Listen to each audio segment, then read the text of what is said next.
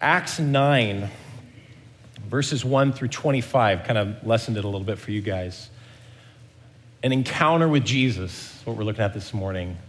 Jesus and the Pharisees. So the word of God reads, "But Saul, still breathing threats and murder against the disciples of the Lord, went to the high priest and asked for letters to the synagogues at Damascus, so that if he found any belonging to the way, men or women, he might bring them bound to Jerusalem. Now, as he went on his way, he approached Damascus, and suddenly a light from heaven flashed around him.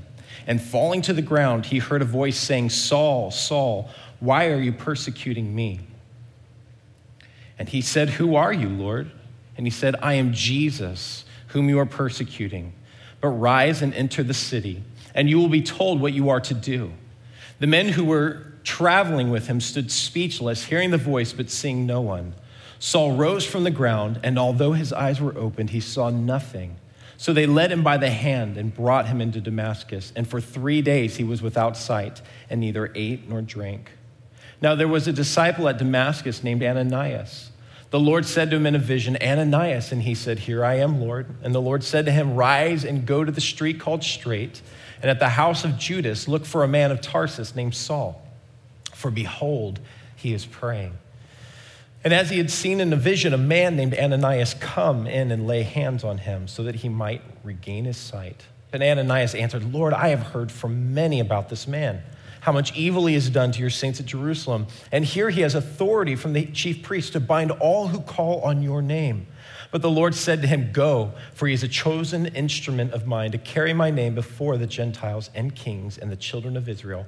For I will show him how much he must suffer for the sake of my name.' So Ananias departed and entered the house, and laying his hands on him, he said, 'Brother Saul, the Lord Jesus, who appeared to you on the road by which you came, has sent me in order that you may regain your sight and be filled with the Holy Spirit.' And immediately something like scales fell from his eyes, and he regained his sight. Then he rose and was baptized, and taking food, he was strengthened. For some days he was with the disciples at Damascus, and immediately he proclaimed Jesus in the synagogue, saying, 'He is the Son of God.' And all who heard him were amazed and said, 'Is this not the man who made havoc in Jerusalem of those who called upon this name? And has he not come here for this purpose, to bring them bound before the chief priest?' But Saul increased all the more in strength and confounded the Jews who lived in Damascus by proving that Jesus was the Christ.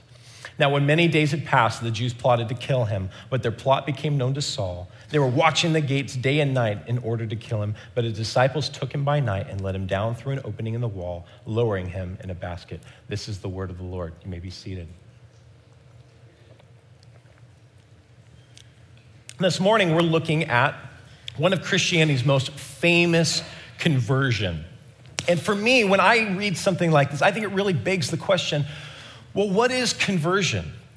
What does it mean to become a Christian? And without question, the story of Saul's conversion is one of the most famous, and I believe one of the most important events in all of Christianity. Remember, Saul would go on to be known as Paul the Apostle, and it was he and his companions who would bring the gospel to the ends of the earth, to the Gentiles. Now, something that we need to know about Paul, who was formerly called Saul, is that he wasn't just religious. Like when we think about conversion, when we think about converting to Christianity, Paul wasn't just, religious or moral or just, kind of a self-righteous person. He was a hardline, fanatical, ultra-nationalist, super orthodox, well, I almost butchered that word. I did butcher that word. Super orthodox Pharisaic Jew. That's who Saul of Tarsus was. I said this earlier, but he put the white nationalists that we're seeing on the East Coast, he put them to shame. This guy was a bigot, self-righteous. The Jews were the people of God. Everyone was cast out and fit for the fires of hell. The Pharisees would pray every day, "God, I thank you that I'm not a Gentile, a woman, or a dog." That's the kind of person that Saul of Tarsus was. And he had this radical change that happened to him where he would say to the Galatians, "For in Christ Jesus, there is neither Jew nor Greek. There is slave, there is no free. There is no male, there is no female. for you are all sons of God in Christ Jesus. Everyone has equal standing and equal rights, that of firstborn children before God through the finished work of Jesus Christ. How does a change like that come about? How does someone like Saul of Tarsus become the Apostle Paul, who says to the churches, oh, I would be cast out from the new Jerusalem so that others might be brought in? How does somebody like that change like that? How does anyone change? Well, let's define conversion. A commentator named Knox says this: by conversion, we mean the reorientation of the soul of an individual, the deliberate turning from indifference or an earlier form of piety to another. A turning which implies a consciousness that a great change is involved, that the old was wrong and the new is right. The gospel of Jesus Christ begins with these words: repent and believe the gospel. Or repent, the kingdom of God is at hand. Repent, God's program of new creation is back on track.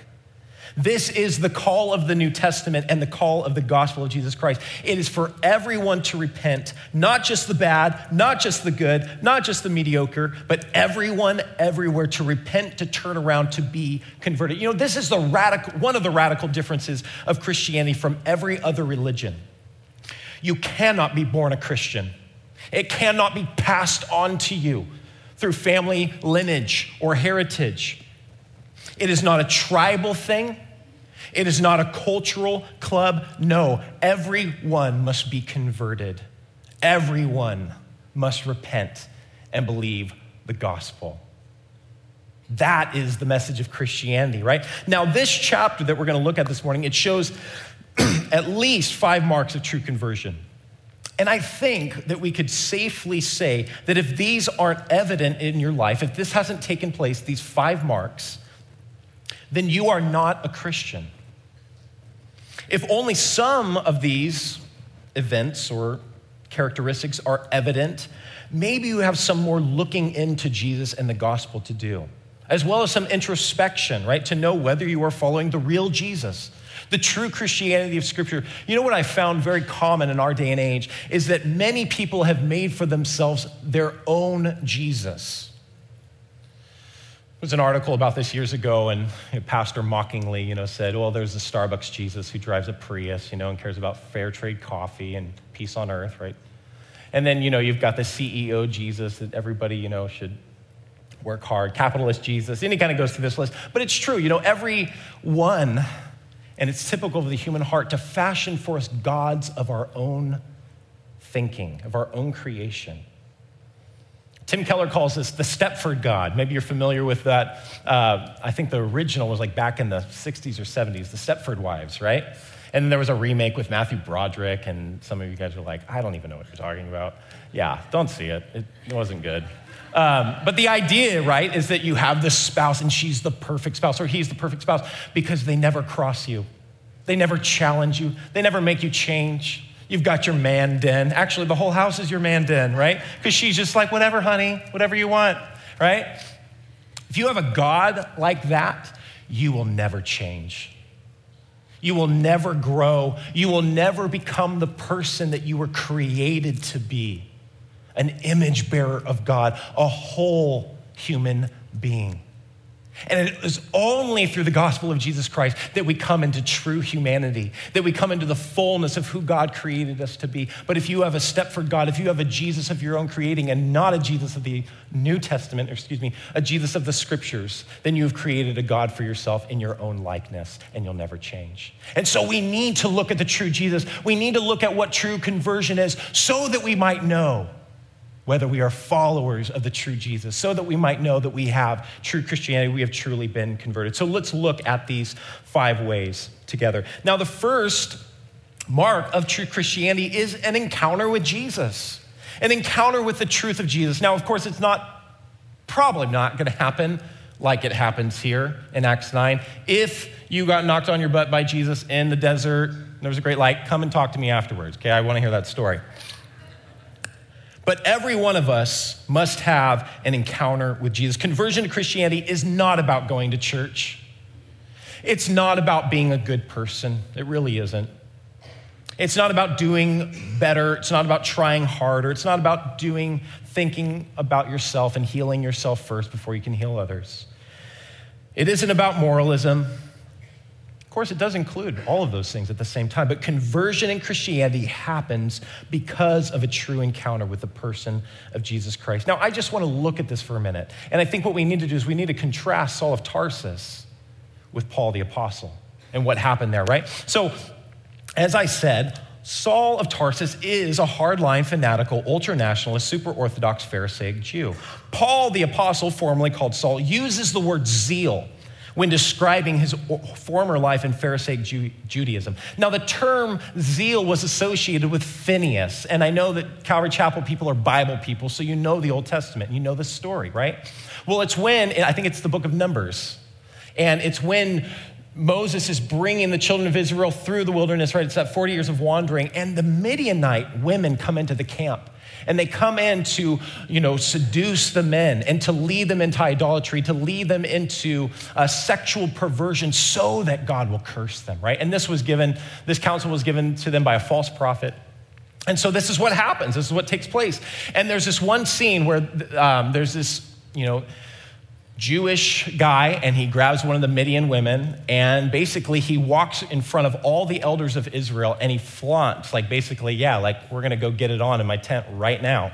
What do you think about that? And Phineas, who is a descendant of Aaron the priest, is just like, oh, heck no, right? And he grabs a spear, and he chases them down, and he comes into the tent, and they're getting their thing on, right? And he takes a spear, and he drives it through both of them. And it says that day, Phineas' zeal pushed back the plague and the curse of God. He saved the nation of Israel because of his zeal for the Lord. Now, this went down in the annals of history. This guy became famous. He was a zealot for the glory of God, for the nation of Israel, for the preservation of the promises of God. And so Jews throughout history, thought about him. It's like, he was the guy, like Paul Revere is kind of the guy for, America. Oh, the patriot, right? Like Phineas is kind of that guy. Later there's a story about the Maccabees. Maybe you've heard this story during the intertestamental period. The Maccabees defended, again, Israel's honor, the preservation of Israel, the glory of God. The Greeks had come in and tried to convert the Jews to Hellenistic way of living. Antiochus Epiphanes, it's told us that he slaughtered a pig on the altar of God, desecrating the temple. And so the Maccabean revolt happened, right? And it was told that they had a zeal for God, right? You know what the Maccabees also did is they went around and they slaughtered all of their Jewish brothers who had compromised the faith, who had sold out the Jewish nation. Paul says, I was like Phineas. I was like Judah Maccabee. I had a zeal for God. And look at him. He's hunting down Jews because they've gone apostate. They're following this false Messiah. They're lessening the weight of the law of Moses. They're claiming righteousness through Jesus Christ. What is this? Jesus Christ. Goodness. Saul was an enemy of Christ and of Christianity. So again, what could possibly bring about this man's conversion? And again, it was an encounter with Jesus. A light brighter than the noonday sun knocks him to the ground. He hears a voice that says, Saul, Saul, why are you persecuting me? Who are you, Lord? Is his response. And here's what, the most unexpected words. I am Jesus, whom you are persecuting. What must have gone through this child of Israel, of the tribe of Benjamin, Pharisee of Pharisees, this one with zeal for God, what must have gone through his head? Jesus? No. Right? No, it can't be. No, No, you can't be Jesus. No, can't be Jesus, right? Risen in power and glory. What can it mean? Of course, he's commanded, right? Rise up, go into the city, and I'll tell you what to do. That's what's going to happen now. Saul is left blind by the experience, and he's reduced to powerlessness and helplessness before the Lord, and he fasts for 3 days. Now, no doubt, during this time, Saul, I think, is thinking through those words. What does it mean? What does it mean? Jesus, risen, power and glory. Brightness, brighter than the noonday sun. What does it mean? So let's talk about that. What does it mean? Now, no doubt, seeing Jesus shine with the glory greater than the noonday sun would be enough to convert someone like you, someone like me, right? It's like, yeah, sure, yep, whatever you need, yep, I'm converted, I'm done, yeah, right? But Saul, as I said before, was a committed Jew, committed to the one true God, committed to Yahweh, and committed to his divine revelation. The Old Testament scripture also, he knew about Jesus. He knew how Jesus claimed to be Messiah, but had died. Not just died, but was crucified. You know, during the first century, there were many messianic pretenders, many who rose up and led the people astray, saying that they were the Christ, the anointed one, the one to bring the promises of God to the nation, the one to deliver them from Roman tyranny. And you know what? They were slaughtered and their followers were scattered. So Paul had seen this come and go many, many times. And he knew about Jesus. He knew how he claimed to be Messiah, but he knew that he had died. And not just died again, but was crucified, right? That is super important because in terms of a Jewish understanding of Messiah, nothing could be more backward, offensive, and downright blasphemous than a crucified Savior, a crucified King, Son of David. Nothing. You see, the Jews expected the Messiah to be God's ultimate king, the one who would usher in God's kingdom reign, unstoppable because of his power, wisdom, and anointing from God. But Jesus' life had been cut off. Not only that, he died the gruesome death of a criminal, and according to Jewish law, Jesus' crucifixion alone was evidence that he was cursed by God, because the law of Moses says, cursed is everyone who hangs on a tree. Cursed is everyone who hangs on a tree. That is how the Jew would view Roman crucifixion. Oh, under the curse, under divine wrath from God. But what could this mean? Because here Jesus is. He's alive. And he is shining with glory, right? In scripture, like this, always accompanies a theophany, which is an appearance of God. It's the Shekinah. The glory of God is shining, right? And it's Jesus. So this meant that though Jesus was cursed, he had been vindicated, justified by God. And not just justified, but given a share in God's glory that he shares with no one, the Old Testament scriptures say. What does it mean? Well, I think that during those 3 days, Paul was just going over scripture. What does it mean? What does it mean? What does it mean? And you know what? From Paul's later writings, we understand what Paul believed that it meant, arrived at, right? What was that? Well, it could only mean one thing, that Jesus was in fact God's son. God in human flesh, his anointed one, the Christ, who bears the curse, not for his own sins, but for the sins of his people, for the sins of the world. We also know from Paul's later writings that he was seeing more and more how even he, a hardline, fanatical, ultranationalist, super Orthodox, Pharisaic Jew, a zealot, right? One who worked his fingers down to the bone for the glory of God. One who did so much for God, could not even keep the law himself. Remember in Romans 7, he says, I discovered the law of covetousness. Want, desire, dissatisfaction with my lot in life, whatever it might be, right? not believing in the goodness of God, not being satisfied in him alone, whatever, those are multiple interpretations of the law of covetousness. Paul was beginning to despair of his own righteousness, his own ability to keep the law, and doubt whether or not he had truly found favor with God, whether he would be part of God's glorious kingdom reign. So basically, in layman's term, Paul had no peace, you guys. He had no rest. He actually had no hope. What was his peace? What was his rest? What was his hope? To work and work and work and work and work for the glory of God until he assured himself a place in the kingdom of God. But he could never get there. He could never arrive. And so he despairs. Remember, he says in Romans 7, "Oh, wretched man that I am. I've seen my heart, and I know that there's nothing outwardly I can do to cure it. Who can deliver me from this body of death?" Paul all of a sudden abandons all that he had formerly hoped in for his righteousness, for his standing before God, for his access to the kingdom of God. All of a sudden he's not assured. All of a sudden he's not certain. Is it enough to be a Jew? Is it enough to be circumcised the 8th day? Is it enough to be a Pharisee of the Pharisees? Paul said, no, it's not. I'm a wretched man. Who's going to help me? Who's going to save me? My righteousness before God is like a drop in the bucket.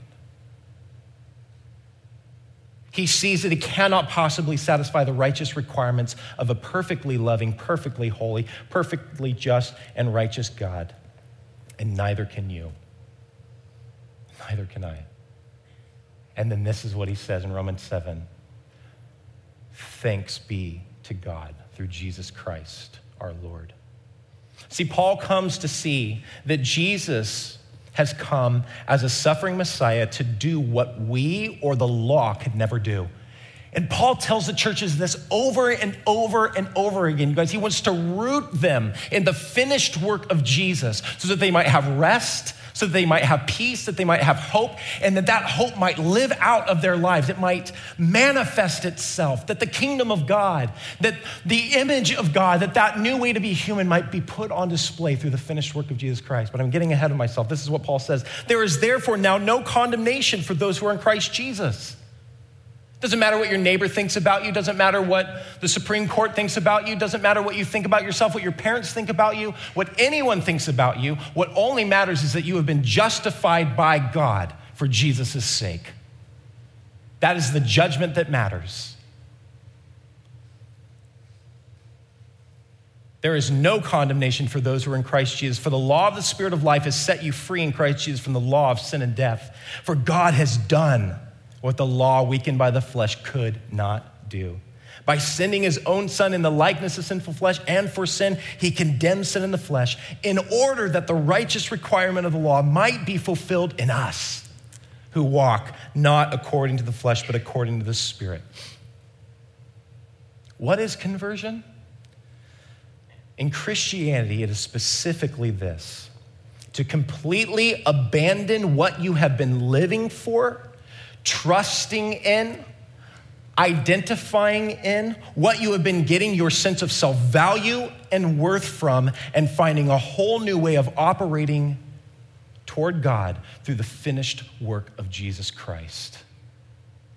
It is abandoning all that you were looking to for rest, for peace, for hope, for security, and finding a whole new way of relating to God through Jesus Christ. That's what conversion in Christianity is.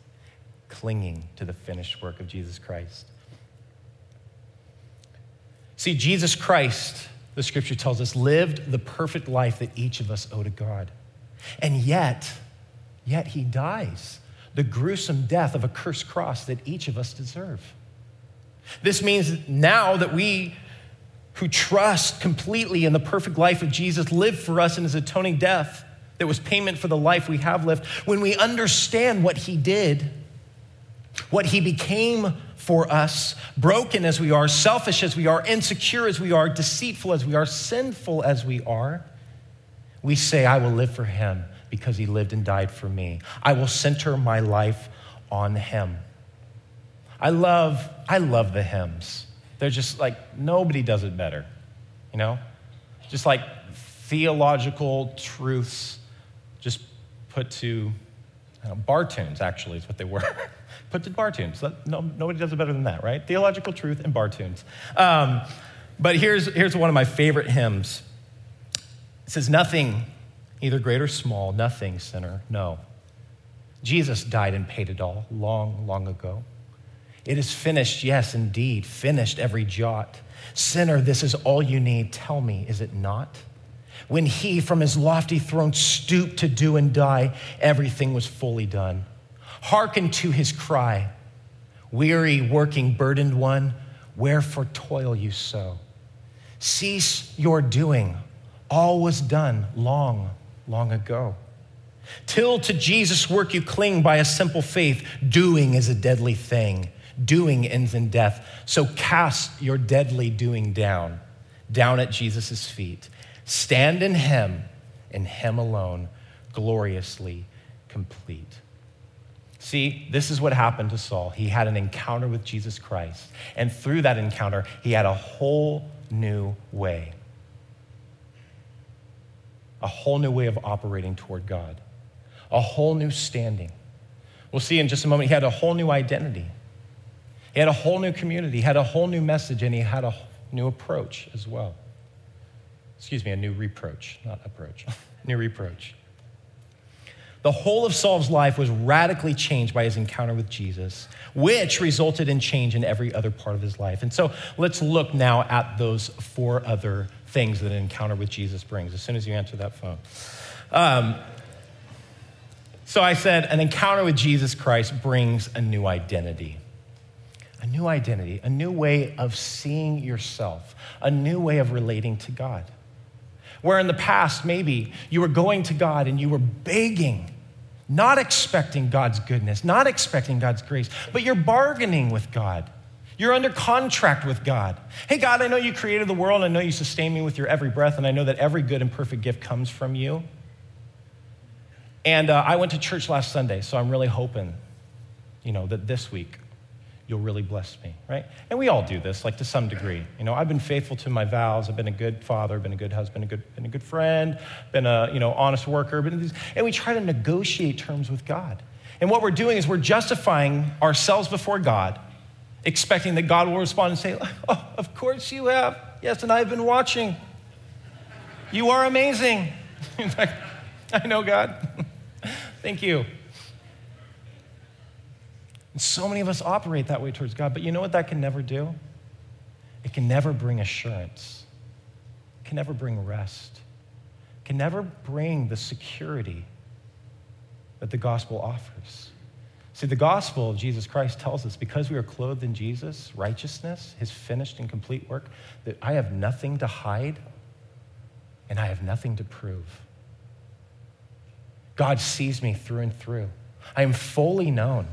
That is one of the creepiest, or most haunting ideas, right?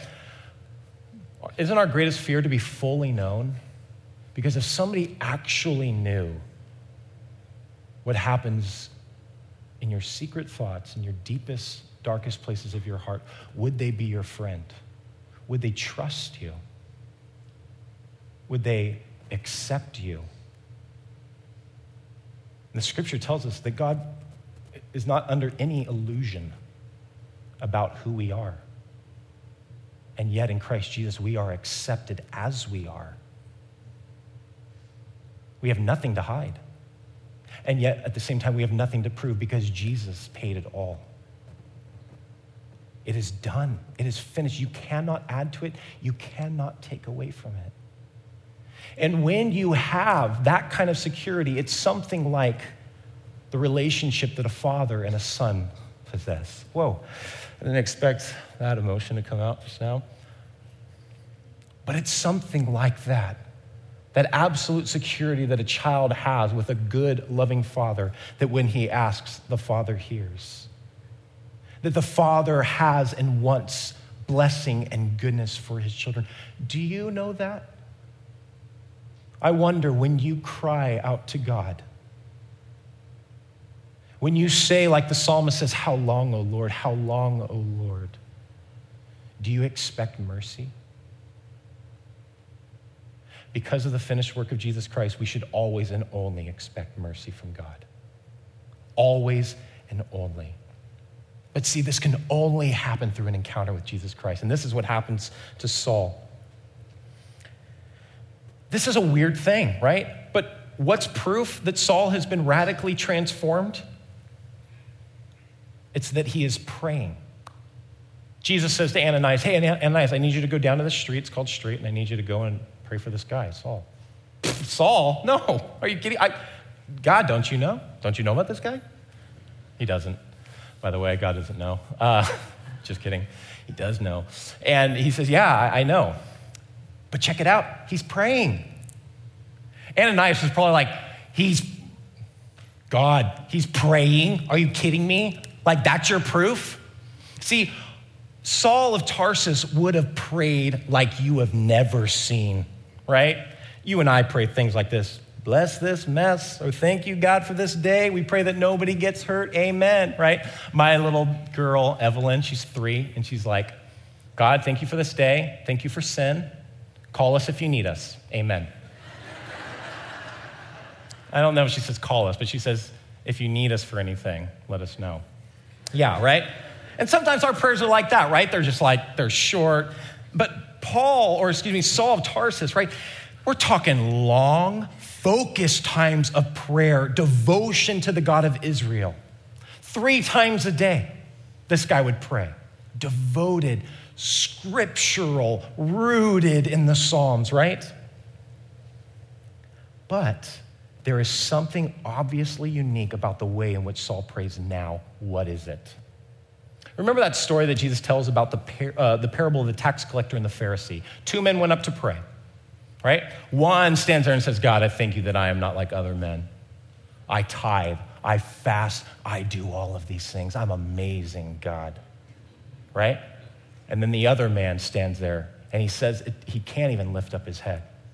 And this was the Jewish custom to pray was like this, actually. But this man does this. God, be merciful to me. I'm a sinner. And Jesus asked the question, which one went away justified? Which one is justified? See, Saul is now praying for the first time as one who is indebted to God, a debtor to mercy. The biggest legalist, the most self-righteous, harshest person you've ever met is for the first time praying as a debtor to the mercy of God, as one who has received undeserved favor and grace. Do you guys see? This is the mark of Christianity, that we know that we have the favor of God, that we are beloved children of God, that there is nothing that can separate us from the love of God that is in Christ Jesus our Lord, that when we call on the Father, we should always and only expect mercy. Just as a good father gives good gifts to his children. Remember that passage in the prophet where God says, can a nursing mother forget her nursing child, when her milk is coming in? You know about that. You know about the connection there that happens, the intimacy that happens between a mother and her child when her milk is coming in. God says, even if that were to happen, I would never forget you. See, I have inscribed your name on the palms of my hands. The work of the cross is proof that we will never be forgotten, that God's heart towards us is one of mercy and grace. Brennan Manning says this. He says, define yourself radically as one beloved by God. This is the true self, and every other identity is illusion. Do you believe that? This is a truth that we need to work into our hearts. We need to drown out the condemning voices, right? The self-justification, the justification of others. Am I living up? Am I doing this? Am I doing that? No, if you are in Christ Jesus, define yourself as one radically loved by God. Every other identity is illusion. Every other suggestion is a lie from the devil or from your self-righteous self. You have been clothed in the righteousness of God. by the work of Jesus Christ. You are a child, and there is nothing, as I said earlier, that can separate you from the love of God that is in Christ Jesus. Amen, amen, right? So this is the first result of an encounter with Jesus, a new identity, a new way of operating towards God. And now the second thing we see in the text is that you get a whole new community. So you don't just get a new identity, a new way of relating to God, a new father, but you get a whole new community. We see this, right? Saul is called brother by Ananias, and he's received this way. He lays hands on him, which is a picture of association, right? Like you do in a picture, like we're together, we're friends, or we're associates, right? We're in this together, partnership, right? Lays hands on him. Saul is baptized into Jesus in the community of Jesus' followers. And we should understand baptism in the book of Acts not just as a theological understanding of identity in Jesus, death and resurrection, but also in terms of allegiance. That's actually how the book of Acts uses it, right? Baptized out of the world into a new community, pledging allegiance not to the flag people, but to the kingdom of God and to its king. And that is what Saul is doing. He is baptized into this new community. He leaves his old community, right? And he joins a new community. So with us, we must leave our old community. And this doesn't mean that we cut off all of our ties, right, with the world, or we cut off all of our ties with those who are not, like, oh, I'm a Christian now, so I can't hang out with non-Christians. No, right? Jesus says this in John 17. I don't pray that you take them out of the world. No, we need to be in the world. We need to be salt and light. But we need a new community to immerse ourselves in so that we might learn the new way of operating towards God with other brothers and sisters, that we might learn the new dynamics of the kingdom of God and what it means to operate with one another. Now, see, if I don't need to justify myself before you, before God, I'm free. I'm free. It doesn't matter what you think about me. So you know what? I can tell you the truth. Hey, you know what? Like the Bible says, the body isn't meant for sexual immorality, but it's for the Lord. So shacking up with your girlfriend, that doesn't honor the Lord. You're not following Jesus. And I can tell you that, and I'm not afraid that I'm going to lose our relationship. I'm going to lose our friendship because I have a security from Jesus. But at the same time, I know that I'm a sinner. I know that I've received the gospel through grace. And so I'm going to do it in a humble way, not oh, jerkwad, what are you doing sleeping around? It's sometimes we just what is going through our brains, right? There go I, yet for the grace of God, right? So we do it in humility, and that's what Paul says in Galatians, right? If you're spiritual, restore someone in the spirit of humility, right? Keeping watch over yourselves as well, lest you also be overtaken by sin. The gospel, only the gospel can do this, you guys. It can give you this incredible security and at the same time, this incredible humility. And it changes the way that we operate with one another. No longer are Christians or our coworkers or friends or neighbors or spouses or children people to be competed with, people that might be better than us. They're brothers or sisters to be loved, to be encouraged. They can love and encourage us. They can support us when we're down, right? We can weep with those who weep. We can rejoice with those who rejoice. When you're hurting and I'm abounding, I'm blessed, then I can bless you and I can help you, right? Bear one another's burdens and so fulfill the law of Christ. The scripture says, receive one another as God has received you, as Jesus Christ has forsaken you or received you for the glory of God. It's in there, trust me. Yeah. What is this guy talking about, Brian? Okay. The church becomes your family as you all submit to God as loving Father and as Jesus as Lord and Savior. You must join a church community. Now I say this because there's all this idea this day and age. Oh yeah, you just be a Christian and follow Jesus on your own. This is an American idea. There is no such thing as a Lone Ranger, right? Paul the Apostle, he goes to prison and he still is rolling with a posse. He's like, oh yeah, bring me my clothes and bring me those books and bring me this and bring me some meals and come and visit me. And it says when he was in Rome and in prison that people just came in and out and visited him every day. Paul was not a Lone Ranger Christian and neither should you be. Nobody can be a Lone Ranger Christian and actually grow, actually develop. Again, it kind of comes back to that Stepford God idea, right?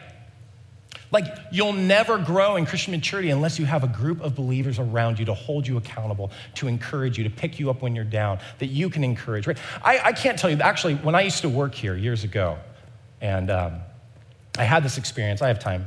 No, I don't have time, but I'm going to tell it anyway. But I had this experience where I was going to Bible studies every night. I was meeting and doing prayer meetings with my friends. Afterwards, we would like, everybody pull out their guitars. We're doing like the whole hippie tent thing, like, Maranatha, like all this kind of stuff. Like we're trying to be like super spiritual. And I have this responsibility on Sunday mornings that I come down and I pray with people. And I remember one Sunday morning, like I'm suited up, and just feeling like so stupid wearing that monkey suit, right? And I'm there and I'm like talking to my dad, like, I can't do anything right now. Teen angst, right? I'm so empty and I have nothing to give. And I've been reading my Bible. I've been praying. I've been doing all this stuff. And only my dad could talk to me like this and say this to me. He's like, you big baby, go out there and pray for some people. God will meet you. And I'm like, jerk, right? And at the time I thought like, what an insensitive jerk, And sure enough, you know what? I stood here and it was so funny. The first lady that came up and prayed with me, I remember her name to this day in her face, Maria. And she's like, great, how old are you? And I'm like, oh, lady, if you only knew, like. And I was like, well, it doesn't really matter how old you are. Jeremiah was 17, kind of like, what's your prayer request? Just tell me. And anyway, long story short, the things that she asked for prayer for, like all of the scripture I've been reading, all of the prayers I've been praying, everything that I had been laboring in, it came alive, you guys. It came out. The gifts and callings of God happen not in a vacuum, not in a closet. Don't go off by yourself in your prayer closet and figure out what your spiritual gift is. It'll never happen. The gifts of God are for the church, and they happen in community. And the word of God comes alive in community, right? We're the people of God. And that's what happened to Saul. He joined the church and he never left it. So you get a new identity, you get a new community, two more, you get a new message, and you get a whole new reproach. Quickly, after Saul's conversion, he immediately preached that Jesus is the Son of God, that Jesus is the Christ. He says later that the people in this region were saying this about him: he preached the faith he once tried to destroy. Now, Paul, we need to understand that Paul doesn't just preach Jesus now instead of the law, right? It's not like, oh, okay, yeah, I had I tweaked it a little bit and I realized it's Jesus. And so, okay, let's just kind of adapt the curriculum now, right? The idea in Christianity is that Jesus has become so awe-inspiring, so life-giving and glorious to us, right? It's everything. You have discovered the key for what it means to be human. You have discovered the secret of the universe. Remember that book that came out a couple years ago? It's still at Barnes & Noble, The Secret, right? And there's, like every 10 years, like a myriad of books like that come out. What's the secret? What's it really all about? What's this? What's that? What's this? What's that? I was just hearing all this stuff going on the East Coast, people saying, there's no cure for racism. There's no cure for this. Oh, yes, there is. Oh, yes, there is. There is a whole new way to be human. A new way to think, a new way to act, a new way to speak, a new way to live our lives through the power, the death and resurrection of Jesus Christ. We can change. And see, this is what Paul's message was, you guys. It wasn't just that like, hey, receive Jesus into your heart and go to heaven one day and just tell a few people about it. No, the kingdom of God now, child of God now, a whole new message about the fullness of life, about peace, about rest, about hope, about joy in the Holy Spirit. The kingdom of God now in our midst. See, that's what it is, right? Jesus. And so when we understand that Jesus is the key that unlocks all the promises of God, that it unpacks everything in this world. This is my Father's world, the hymn writer said. When you understand that, oh my gosh, it changes everything. And then all of a sudden you begin to say, how can we not make this good news known? The good news is this, that God is restoring and recreating all things by the power of Jesus Christ. He's gonna make everything new. There's going to be no more curse. There's going to be no more sin. And the glory of God will flood the earth as the waters cover the sea. God will be all in all. He will fill up the creation like a vessel with his glory, and it will overflow with the glory of God. That is where everything is going. That is what our hearts long for, is the presence and person of God. And we have that in Jesus Christ. And when you have that encounter with Jesus, you understand that. That doesn't mean that everything is a mountaintop experience, and right? But it even makes the mundane great, redeemable, because he walks with us. And it even makes the most terrible things comforting because we feel the nail-scarred hand holding ours. as we walk through trials and fires and floods, right? How can we not tell everyone about this amazing, gracious, and unfailing love and acceptance that we have found through Jesus? The message of Jesus became Paul's life. His very breath was employed with the message of Jesus. It became his all. Now, let me just say this. I do not think you can truly do this unless you know yourself to be one who is brought from darkness into God's marvelous light. Unless you understand the depths that Jesus had to go to for you and for me. Unless you understand personally, as the modern hymn says, it was my sin that held him there until it was accomplished. Unless you know the brutal weight and shame of your own sin and you have begun to fathom the glory of Jesus Christ and the depths of agony that he was plunged into to forgive you of your sin and make you a chosen child of God, to the degree that you know that you are more sinful and flawed in yourself than you ever dared believe, yet at the same time you are more loved and accepted in Jesus Christ than you ever dared hope, to the degree that you know that, you will take up the name, the message of salvation, and the proclamation of the gospel. I exhort you, Calvary Chapel, Costa Mesa, read the word of God, but live in the gospel. Marinate in the gospel. What God has done for your soul in Jesus Christ. Live there at the foot of the cross. It's not, linear, right? Like, cross, maybe rapture somewhere in here, and then, millennial reign, and then new heaven, new earth. It's just all deep, deep down. Just root yourself at the foot of the cross. Live there. Finally, a new reproach, because I'm over time. Jesus said of Saul, he is a chosen instrument of mine to carry my name before the Gentiles and kings and the children of Israel, for I will show him how much he must suffer for the sake of my name. The persecutor now is the persecuted. The one who hunted for Christians is now hunted as a Christian. The irony of God's work, right? Saul has to flee for his life. The same people that killed Stephen are now after him. Now, this is the last and final evidence of conversion that we see in this chapter, right? And it's probably the most unwanted, right? It's like, that we might suffer with him. Like, how many of you have that on your wall, That I might suffer with Christ, that I might bear his reproach. Like, my grandma did that for me. Isn't that nice? You're like, no, what? All right? It's like, no, I'm more than a conqueror through Jesus Christ, I can do all things. That's the kind of stuff that we hold on to, right?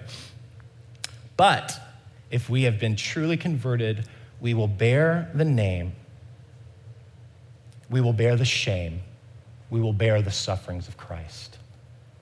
I was talking with a friend the other day, and quickly, he was just telling me he was in a coffee shop talking to a friend. They were catching up. He found out that this person was a Christian. The moment they said the name of Jesus,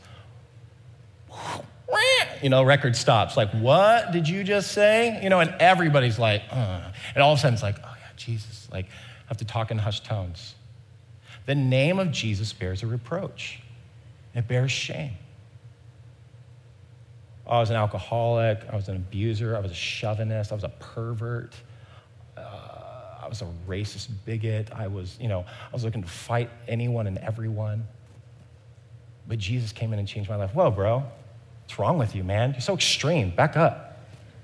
Back up off me, and you're like, wait, what? What did I say? Just all that Jesus stuff, right? And I'm not exaggerating. This is not a straw man. This is actually how it is. You can say whatever you want in my city. Oh, I'm a Buddhist, Catholic, Hindu, and I'm kind of getting into Rastafarian a little bit because I love the music, bro. And you can do whatever you want. And people are like, you're so spiritual. That's so good for you. Wow. But you say, I'm a follower of Jesus Christ. Whoa. Back down, cool off. That's really like exclusive stuff. It's very bigoted, right? And we're getting more and more into this, and it's not going to change. It's going to get worse. It really is.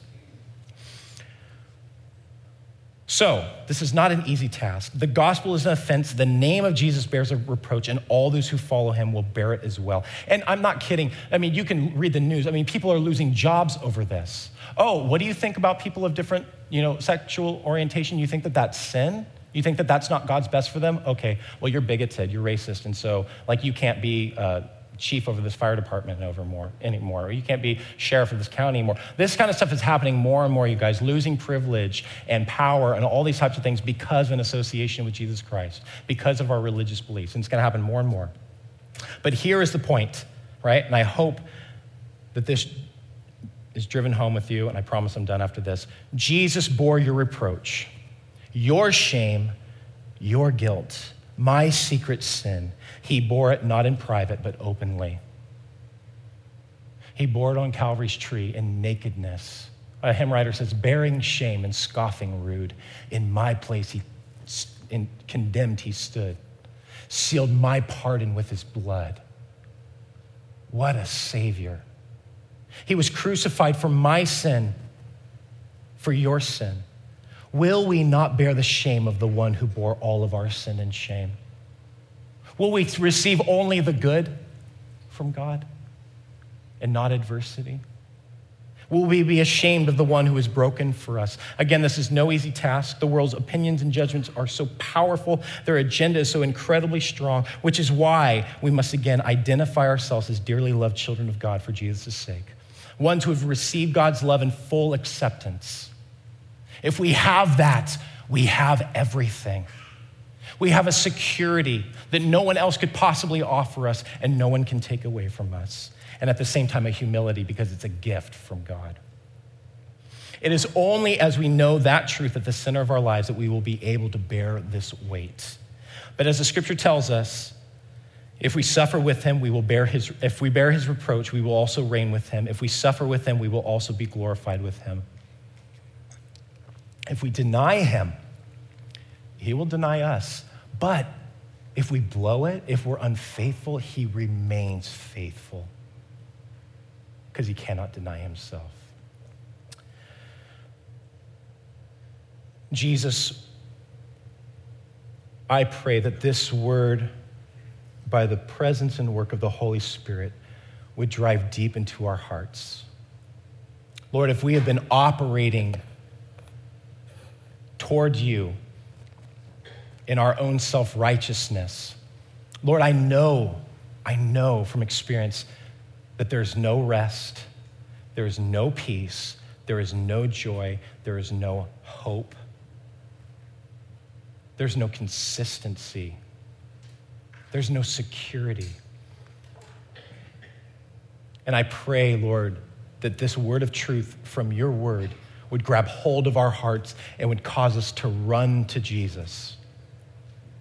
Jesus himself said, if I am lifted up from the earth, I will draw all men to myself. Just as Moses lifted up the serpent in the wilderness, so the Son of Man must be lifted up, that whoever believes might be saved. And so we pray, Lord, that there would be many this morning who would look to Jesus and Jesus alone for their righteousness, would no longer operate according to their self-justification or the justification of others, but long only for the justification of God in Jesus Christ. Lord, we pray that they would begin to experience that peace and that rest from the finished work of Jesus. They would begin to experience that hope that is eternal in the heavens, that is alive and working today. We pray that they would experience that Abba cry from the Spirit. They would know you as Father. They would know themselves as beloved children of God. Lord, we pray for those of us, Lord, who are believers, Lord, but we have forgotten how loved we are.